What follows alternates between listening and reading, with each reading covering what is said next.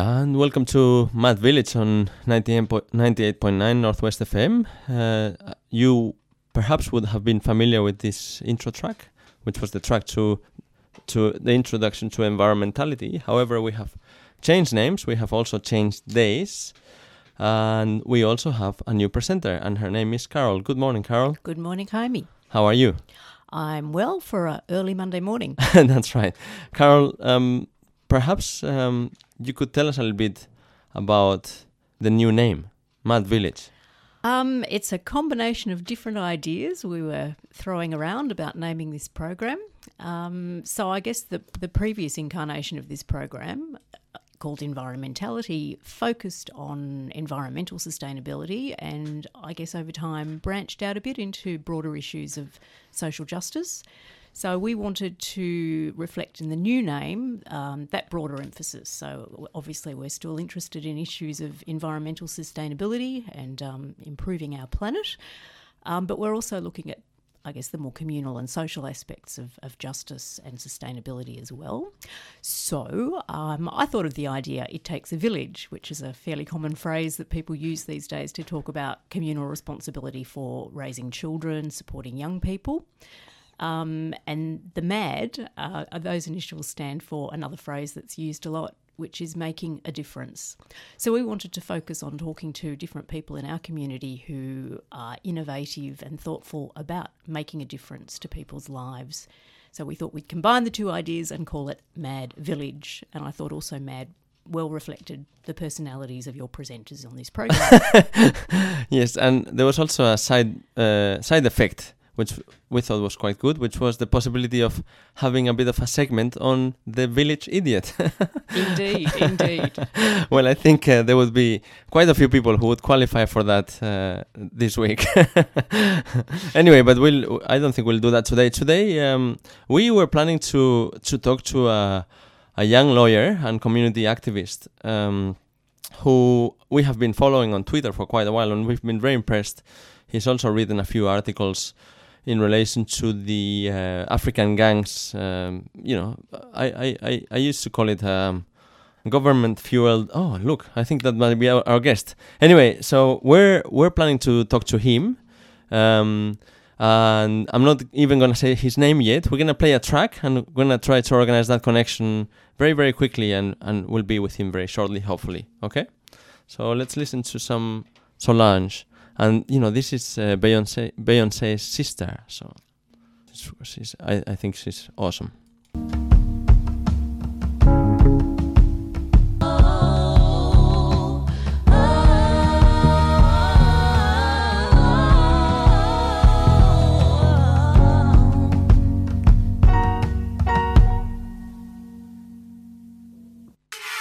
Overload, a show that's informative yet entertaining, with a focus on music from the 90s, noughties, and today. Current events, comedy pieces, Overload, and a great range of regular segments. Overload. You can catch John D on Overload 9 o'clock on Friday night. Exclusive to your local radio station, 98.9 Northwest FM.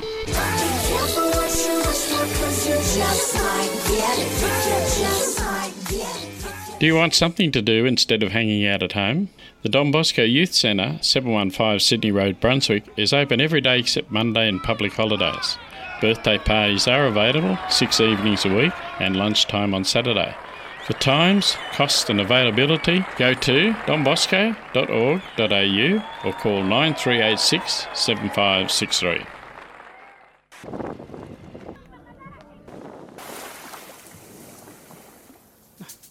Joe, Baker boy in the town. I'm on cloud 9.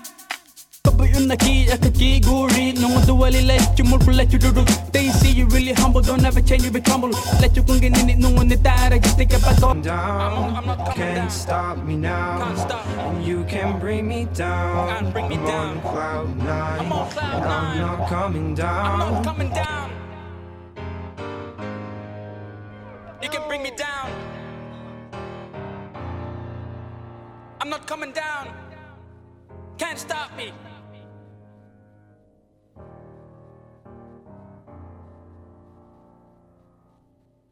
All right. that was Baker Boy with Cloud9. Baker Boy is an Indigenous rapper, actor and musician from Milingimbi in northeast Arnhem Land. Yes, and before that we heard Wary by Solange. And Solange, as I was saying, is Beyoncé's sister. But she's also an incredibly talented artist in her own right. And we should now have our guest on the phone. His name is Maker Mayek. Maker, are you there? I'm here. Great to be on your program, Jamie. Yes, we can hear you loud and clear, which is fantastic. And welcome to the show, Matt Village. Maker, could we? Thank you. It's my pleasure. Could we please start by you telling us a little bit about you and perhaps things like what you do for a living and where have you spent most of your life and where are you now and things like that. Okay. Jamie, first of all, I just would like to thank you for inviting me on the program. Pleasure to be talking to your listeners. As you said, my name is Maker Mayek. I'm a lawyer. I'm currently working up and down in Northern Territory, Australia. I have my family is in Melbourne, so I really quite divide my time between Northern Territory and Melbourne. I'm of South Sudanese background. I was born in South Sudan, came to Australia in 2004, where I went to school in Newcastle, and then after I went to university in Canberra. I studied law, Bachelor of Arts, Bachelor of Laws. And then subsequently I was admitted into the practice of law, worked in Sydney and Canberra, and subsequently came to Northern Territory about 4 years ago. Wow, it's a pretty impressive story, mate. Yeah, thank you. Now, one of the reasons why we wanted to invite you on the show was because I have been following you on Twitter for quite a while, and I've been very, very impressed by the campaign that was organized in response to what I called was a government-fueled racist outbreak, which was this issue of the African gangs, and you also wrote a couple of articles which I think were brilliant. So perhaps to start with, and I think there's a lot more than we can talk about, but perhaps we could just give you an opportunity to maybe summarize the issues and maybe talk to us a little bit about the responses that you organized. As you know, Jamie, the hashtag African Gangs, which became predominantly on Twitter and on the social media sites, came about as a result of the media headlines, political statements made by Home Affairs Minister Peter Dutton, and which were promoted by some sections of the media.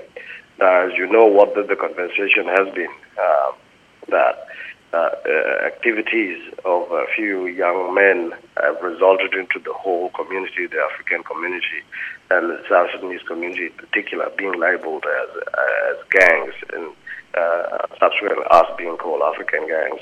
As you know, this has very serious consequences on the livelihood of the South Sudanese people in Melbourne and in Victoria. And across Australia, as a matter of fact, people are getting insulted in supermarkets. They're being called names. They're being told, go back where you came from. There are sections of the community that are scared because of these statements. So it's generally caused some serious upheavals in the community where they were not supposed to be there in the first place. So that's really the genesis of these hashtag African gangs, because we wanted as a community to reach out to all Australians and tell them these sensationalist media headlines do not reflect the true character of the African people. We work hard. We love this country just like every other Australian. We want to make sure that we contribute as well to the progress of Australia. And as you will also have seen, the response has been tremendous.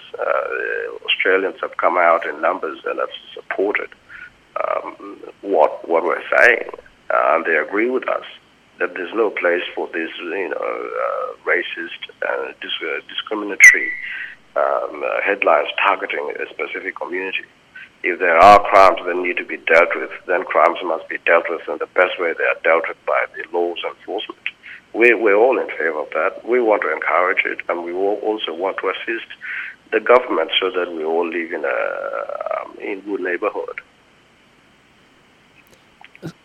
Maker, I also, I guess I just wanted to remind people, and I'm pretty sure that there's no one who wouldn't have heard those comments made by Peter Dutton, but at some point he even went to the lengths of saying that people were scared to go out at night to restaurants because of this issue.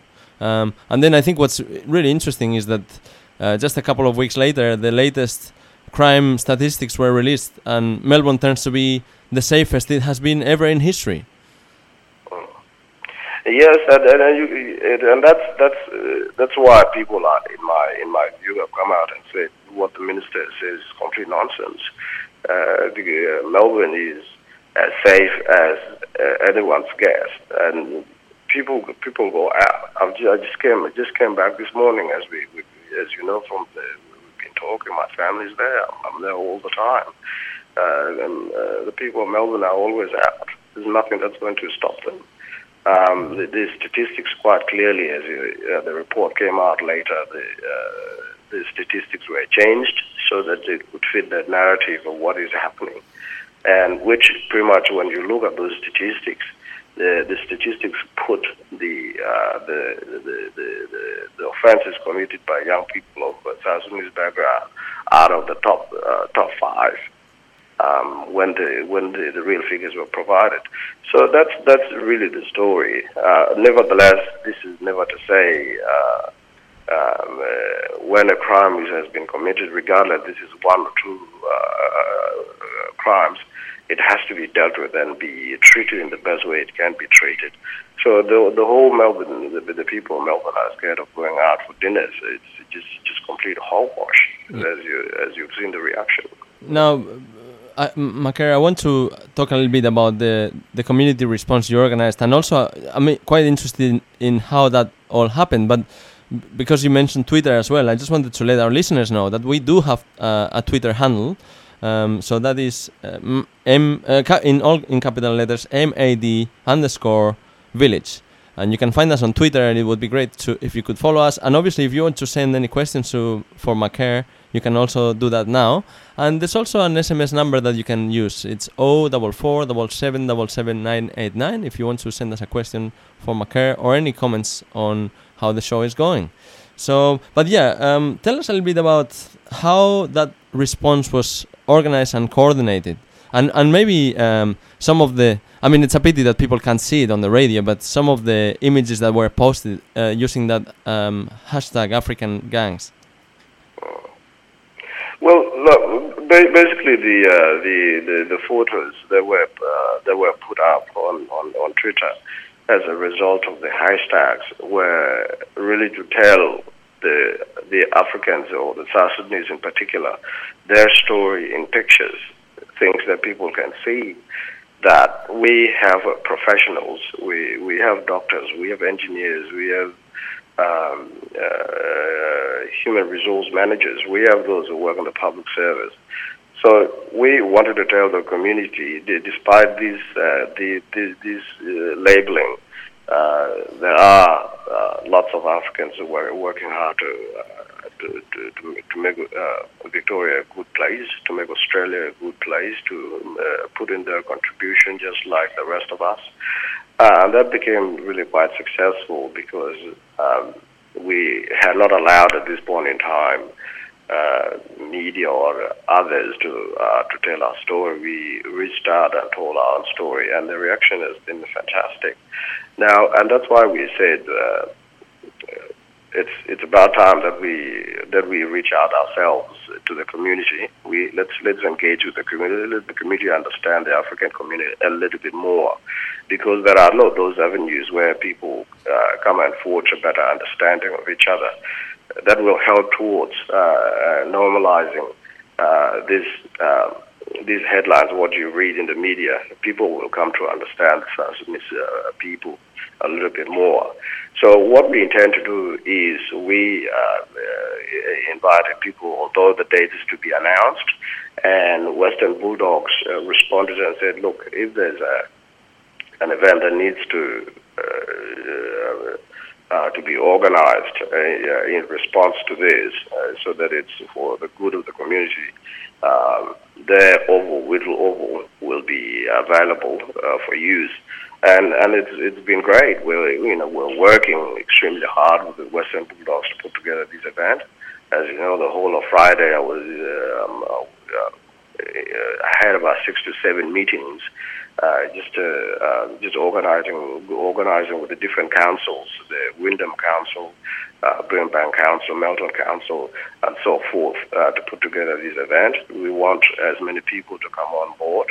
We're working with the community as well, so that the community can come and showcase their cultures on the day. And that's going quite well. So the event the doors at this point in time we're thinking to be sometime around in June, early June, where Whittle Oval will be open to everyone. There will be food, there will be cultural dances, there will be other performances. I've been informed as well, girls who want to come and do the braiding for the young ones that want the braiding to be done, and so forth. It's just going to be a great event. We anticipate at this point in time that it will be announced the date around the end of March. By the end of March, everyone should know exactly when this event is going to be rolled out and organized. And we will be reaching out to your listeners as well. We will be inviting them to come and share with us and come understand our people a little bit more. Mark, how has the general community expressed their support for your campaign and their disagreement with the scapegoating that has gone on? Has it been mostly through social media, or have there been other ways that people have interacted with you? Well, the social media has been vocal in the way that we've managed to reach out to thousands of Australians across the country, but the support has been coming from everywhere. We've seen the Victoria Police have worked extremely hard with the community on the ground, going out on the Australia Day, patrolling with African leaders.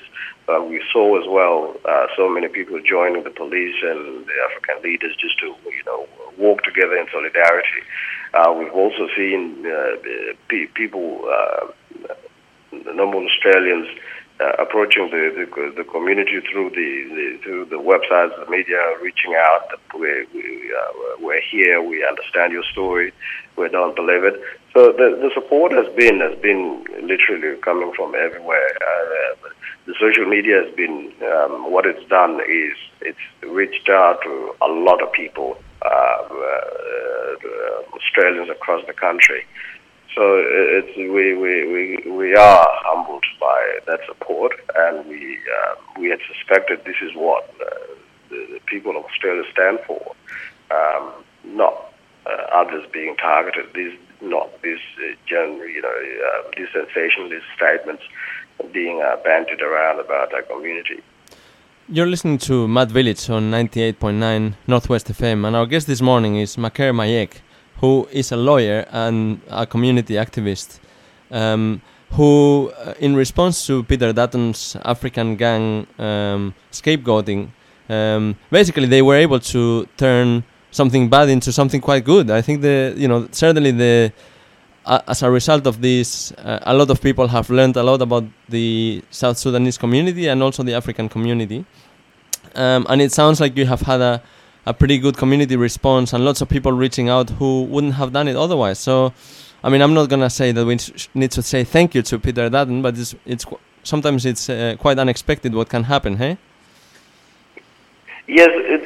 I mean, as fate would have it, Jaime, is these things have been said in the past, the ministers have made statements in the past. Some Yes. media commentators have said these things in the past, but they went unchallenged, and that's largely because people do not want to take the conversation far beyond what was at the time in the media.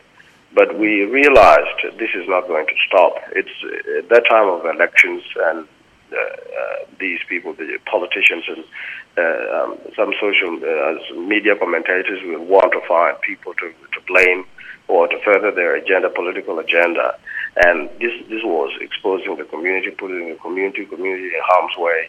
So we thought there has to be a rapid response to this because it will not go away. And what it's done is brought to the attention of Australians and voters that the politicians are not necessarily doing things for your own good. Political statements are made to achieve certain ends, and in this instance, it was to reach out to Victorian voters and create an impression that Victoria is not a safe place, which is completely false. The statistics speak for themselves. It's been the safest, and it has been for such a long time. Now, Macaire, I think it might be a good time now to have a bit of a music break so that our listeners can sort of recharge the batteries, and we'll come back to this interview. Thank you, because it's been so far it's been really interesting. So we're gonna listen to a little bit more Baker Boy. That was Carol's choice, by the way, and I think it's a great one. So let's listen to this, and we'll come back to the interview. DJ.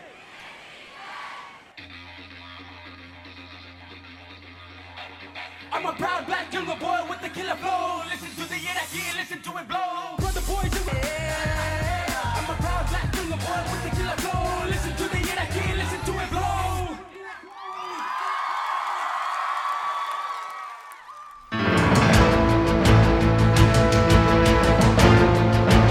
Promoting your business on community radio is one of the smartest decisions you can make.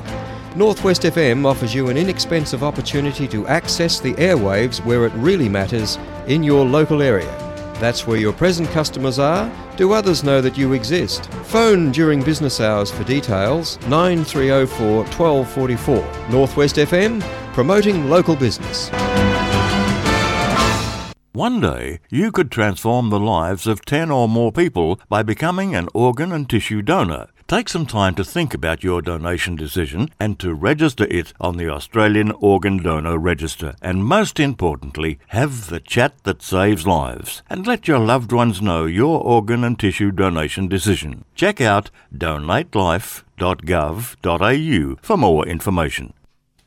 And you're back with Mad Village. That track we heard just before those announcements was another Baker Boy track called Mariuna, and that was a rap in both English and Yolnu Matha. We now go back to our special guest, and Jahami. Yes, Macaire Mayek is our guest this morning. And Macaire, there's another prominent lawyer on Twitter. Her name is Nyadol Nguyen, and I follow her, and she's fantastic. And she made a comment a couple of weeks ago, which I found quite interesting.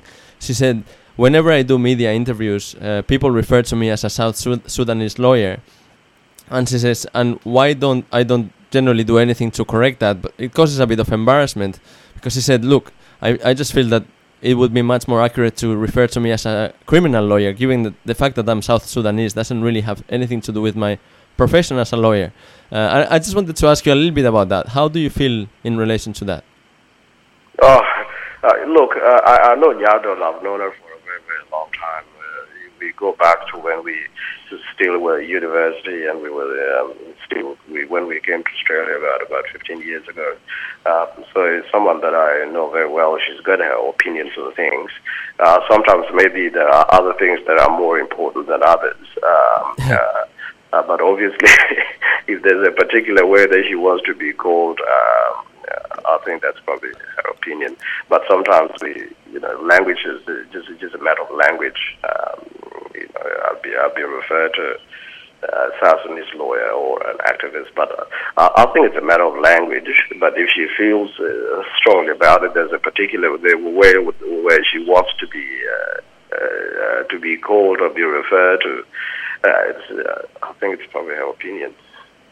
Well, I guess it's for me. It resonates with the fact that perhaps you just don't want to be defined completely by your, I guess your or country of origin or something like that, and you know. Yeah. No, I think it's a matter of opinion, and there are what's important is how someone treats you with respect to where you come from. But if she's of the view that she wants to be referred to in a particular way, then I think probably she has the right. Absolutely, to say that. but you know what the social media has done is that's allowed people the ability to express themselves and say things they are uncomfortable with. And I'm pretty sure that she feels she's uncomfortable being referred to a particular way. And I'm pretty sure a lot of people may not have any intentions to. Oh yeah, that's right. To demean or diminish her achievements. She's done extremely well, and I'm pretty sure a lot of people she speaks to respect her credentials, her achievements, and so forth. Still, it does add, I guess, an extra burden of time and responsibility to both of you and to anybody who comes from what we might call an unusual background to be in the professions. It's happened to women for years. It happens to people from different ethnic minorities. You've got your work cut out for you with your career. Sometimes it must get exhausting to have to also be the activist and to feel like you're representing your community as well as doing your job. Yes. And it feels, I think all of us, we do have a measure of responsibility, whether it's you in your daily practice of law or you as a radio broadcaster, you have other responsibilities in addition to your responsibilities as a broadcaster.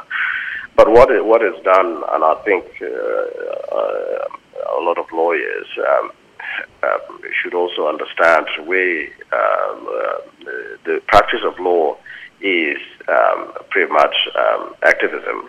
It's for the good of the community, and yes, and I agree with you. It creates that layer of burden in having to do something extra work in favor, against bad things that are happening in the community, and I see where you're coming from when you say it creates a layer of responsibility. Say, for instance, myself, the beginning on Friday, I had about 6 to 7 meetings, and then had to come back and go to work straight the next day. So it gives you you get to appreciate. There's a lot that needs to be done in the community, and someone has to take up that mantle. And if it means it creates another responsibility, then I think it's more of a responsibility that's worth taking upon. Now, Makar, I just wanted to go a little bit to your profession as a lawyer, and can I ask you, how old were you when you arrived in Australia in 2004? When I came to Australia, I arrived here. I was 18 years old. I went to year 12 straight away. There was Newcastle, and set for my HSC the year after in 2005, and this is when I went to university in 2006. So I was quite a young person, not so quite right now, but back then I was quite a young person thrown into a different culture that I never experienced before, and coming from a refugee camp, it was extremely daunting. So can I just ask you, anybody? How good was your English when you first came? Well, the thing, my English was quite good back in South Sudan, because South Sudan was colonized by the British, like Australia. So the language of instructions, even in schools and in South Sudan back in the days of the war was still going on. We still, we still learned English at school, although it was never spoken at home. And then at the refugee camp in Kenya, the schools, the language of instruction was English. Is predominantly the language that is used. So by the time we came to Australia, we had a good grasp of English language. There wasn't a great deal of understanding, but obviously in terms of culture, it was really a very extremely difficult. It's the first time you're in this strange environment with not a lot of people that know you or that understand you and so forth. It took quite a very long time, really, and it's been an extremely lengthy learning process. And Maker, what's your native language? Dinka. I speak Dinka. So, yes, and I speak other languages as well. I was going to ask you as well that if you spent a fair bit of time in Kenya, did you pick up some Swahili as well? Yes, I speak. I was in Kenya for about 7 years, so I do speak quite fluent in Swahili and some working language, Arabic as well, because it's predominantly spoken in South Sudan because of the background of having the northern part of Sudan at the time. It's inhabited by Arab-speaking people. Mashallah, it's pretty impressive. Wow. All right. So now, so you basically came. You were 18. You were thrown straight away into what we would call here VCE, and you managed to do well enough to get into law. Well, what was interesting is right from when I was growing up, I had always wanted to be a lawyer, although no one from my family had ever studied law, or even at the time I'd never even met a lawyer at my previous to conceiving this dream of becoming a lawyer. So it stuck in my mind. I heard about it from someone, and it sounded like a really cool name, and I wanted to be one. And it's a dream that stayed with me. So as soon as I came to Australia, I had that opportunity to go to school. Then I worked towards it. I approached the school principal, and I said, "This is what I wanted to do. What were the requirements?" And the school assisted me towards achieving that goal. So it was a combination of personal desire, personal ambition, and as well as the reaching out to the right people and assisting me to get the requirements, to satisfy the requirements to get into law school. Did you come with your parents to Australia?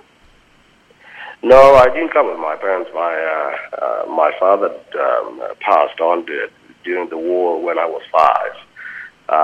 So I don't really have a good recollection of him. My mom passed on after. I would have been about 11, 10. So, but I came here with my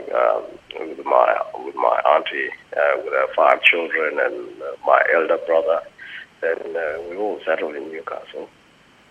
And were there many other refugee students at the school that you attended? No, I think it was that time when there were not a lot of South Sudanese coming at the time. I think from memory, we would only have been only 3. There were only 3 of us, and the other 2 were in the lower classes. So we saw them during recess or just around the school. But from memory, I was the only one in the upper classes, and there were not as many. And how was that experience? Did you find that you got on okay with everybody? Were they accepting, supportive? Yeah, well, generally everyone was really accepting. It was this situation where they've never seen it. There were not as many Africans at the time coming to the school, not even in the community. So people had just started arriving in Australia, and there were not as many, and there was this strange, never seen an African before. There were a lot of people that were interested to learn where you're from, what do you eat at home, what other languages do you speak, do you, and there was that conception of what people see on the movies, or Shaka Zulu. Do you speak that language where they click the tongues? I said no. Africa is a huge. That's continent. Right. So there was this interest in terms of where does this person come from? What are these things that we've read in the media? What about this line called Hakuna Matata? So there was a great deal of interest, but it was an extremely fascinating time, but at the same time quite tough because you were confronted with all different sorts of things.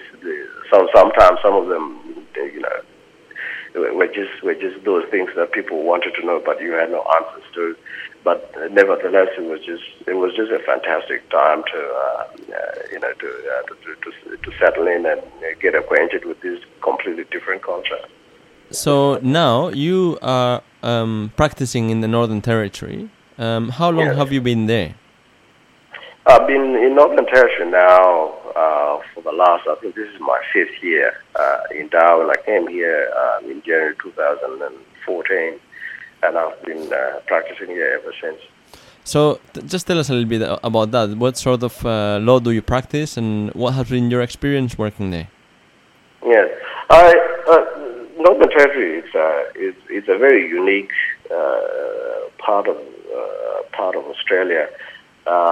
In that it's inhabited by really extremely rich cultures, indigenous cultures, and you get to experience what you may not often see in other parts of the country with respect to indigenous cultures, and which some of them are quite similar to South Sudanese cultures. Especially in terms of how do you interact with elders. So I've had that opportunity to be able to go out there and experience a lot of rich and indigenous cultures. So in terms of the practice of law, I do litigation. So generally, some elements of criminal law. Workers' compensation, the traffic law, medical negligence, and just different wide areas of litigation. So, and it's been a fascinating time with respect to practice in criminal law because you get to come face to face with the difficulties that people experience, especially people that do not that come from have a different understanding of what the justice system is like. And we've seen, and I'm pretty sure you would have heard as well, the difficulties the indigenous people here in Northern Territory experience with the criminal justice system. So it's that aspect of it which is extremely challenging. Getting to see this is one of a really rich cultural group that have existed in this country for a very long time are in this situation where there are so many people in the criminal justice system. It can be horrifying at times to see. Yeah, I mean, I do work in Barbados, in the northern suburbs of Victoria, and while we don't work with so many indigenous clients, but we also work with lots of people who are completely disengaged from the justice system. And I mean, quite often it is the experience of, I guess, oppression and disadvantage, but obviously there's lots more cultural layers as well. And I guess that's also one question for you, Maker. You say South Sudan was colonized by the British, and so was Australia. And I just wanted you to, perhaps if you have ever reflected on I guess the parallels between the histories of your country of origin and Australia, and perhaps of racism in general for all the different groups in here.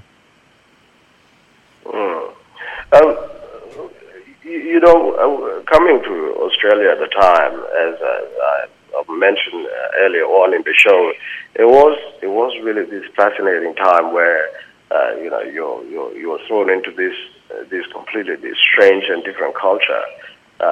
People were interested, but at the same time, there were those who they just didn't understand where that culture. And it was just a great time to be here. But at the same time, it had a lot of difficulties in terms of people. There were, just like any other community, there were people that were not just like you for some other reason.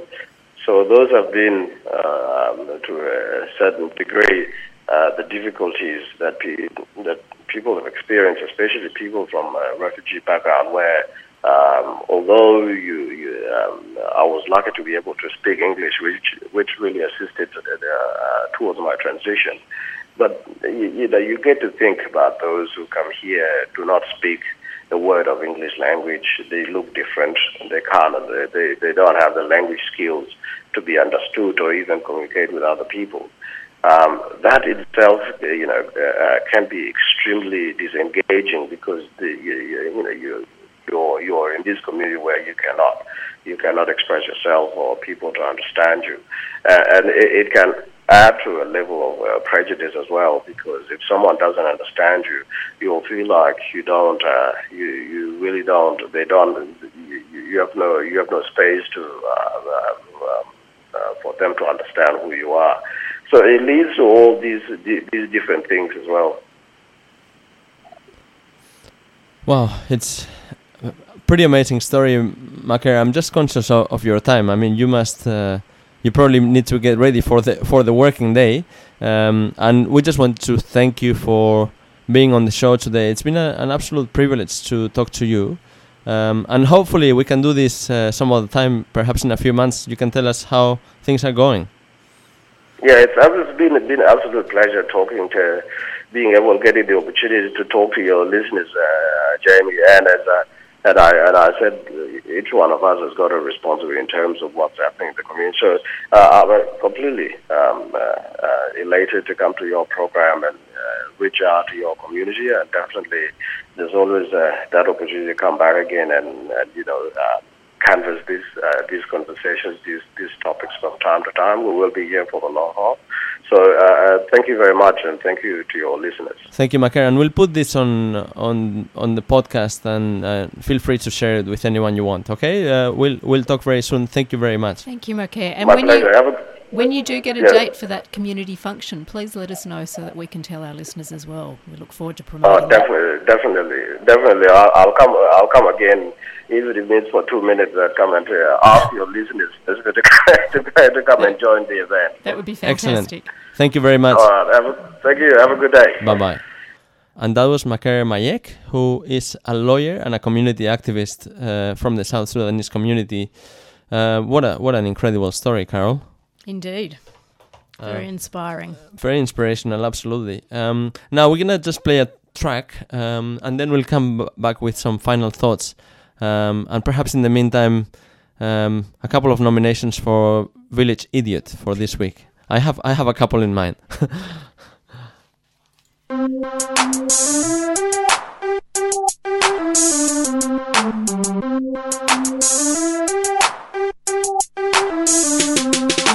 All we want is justice. And I'm saying, we're all the same, y'all.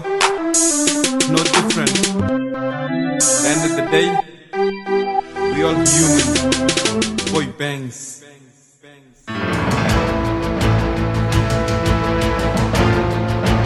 Promoting your business on community radio is one of the smartest decisions you can make. Northwest FM offers you an inexpensive opportunity to access the airwaves where it really matters in your local area. That's where your present customers are. Do others know that you exist? Phone during business hours for details. 9304 1244. Northwest FM, promoting local business. Northwest FM broadcasts programs in many languages, including Arabic, Hindi, Italian, Samoan and Maltese. If you or your friends speak any of these languages, why not tune in and have a listen? You'll find a full list of languages and broadcast times on our website, northwestfm.org. And this is Mad Village with Jaime and Carol. That last track was called Black Lives Matter, and it was by Melbourne rapper Your Boy Bangs, who, like our guest Markere, is also from a South Sudanese background. Carol, we don't have any time, and it goes very fast when you're talking to someone so inspiring and interesting. Just wanted to talk about the nominations for Village Idiot this week. We haven't even talked about that, but I have a great one, and it's only very recent. Go for it. You would think that Barnaby Joyce would have topped the charts. It's a pity also that we don't have Malcolm Roberts, who is gone from Parliament. But the dark horse, George Christensen. I think he can be a regular nominee. Did you find out? Do you know what he did just a couple of days ago? He posted a photo of himself with a firearm with a very incendiary caption that I can't remember. Yes, something like, do you feel lucky, you greeny punks? Indeed. But I hear he's handed himself into police for that. Anyway, so with that nomination for Village Idiot, I'm afraid we have to finish the show. And we're just going to leave you with a taste of Erykah Badu. And there's no rhyme or reason to this. I just like her and I just couldn't think of anything else. So see you all next week. Thank you very much. Thanks. Because it's flat on one side. You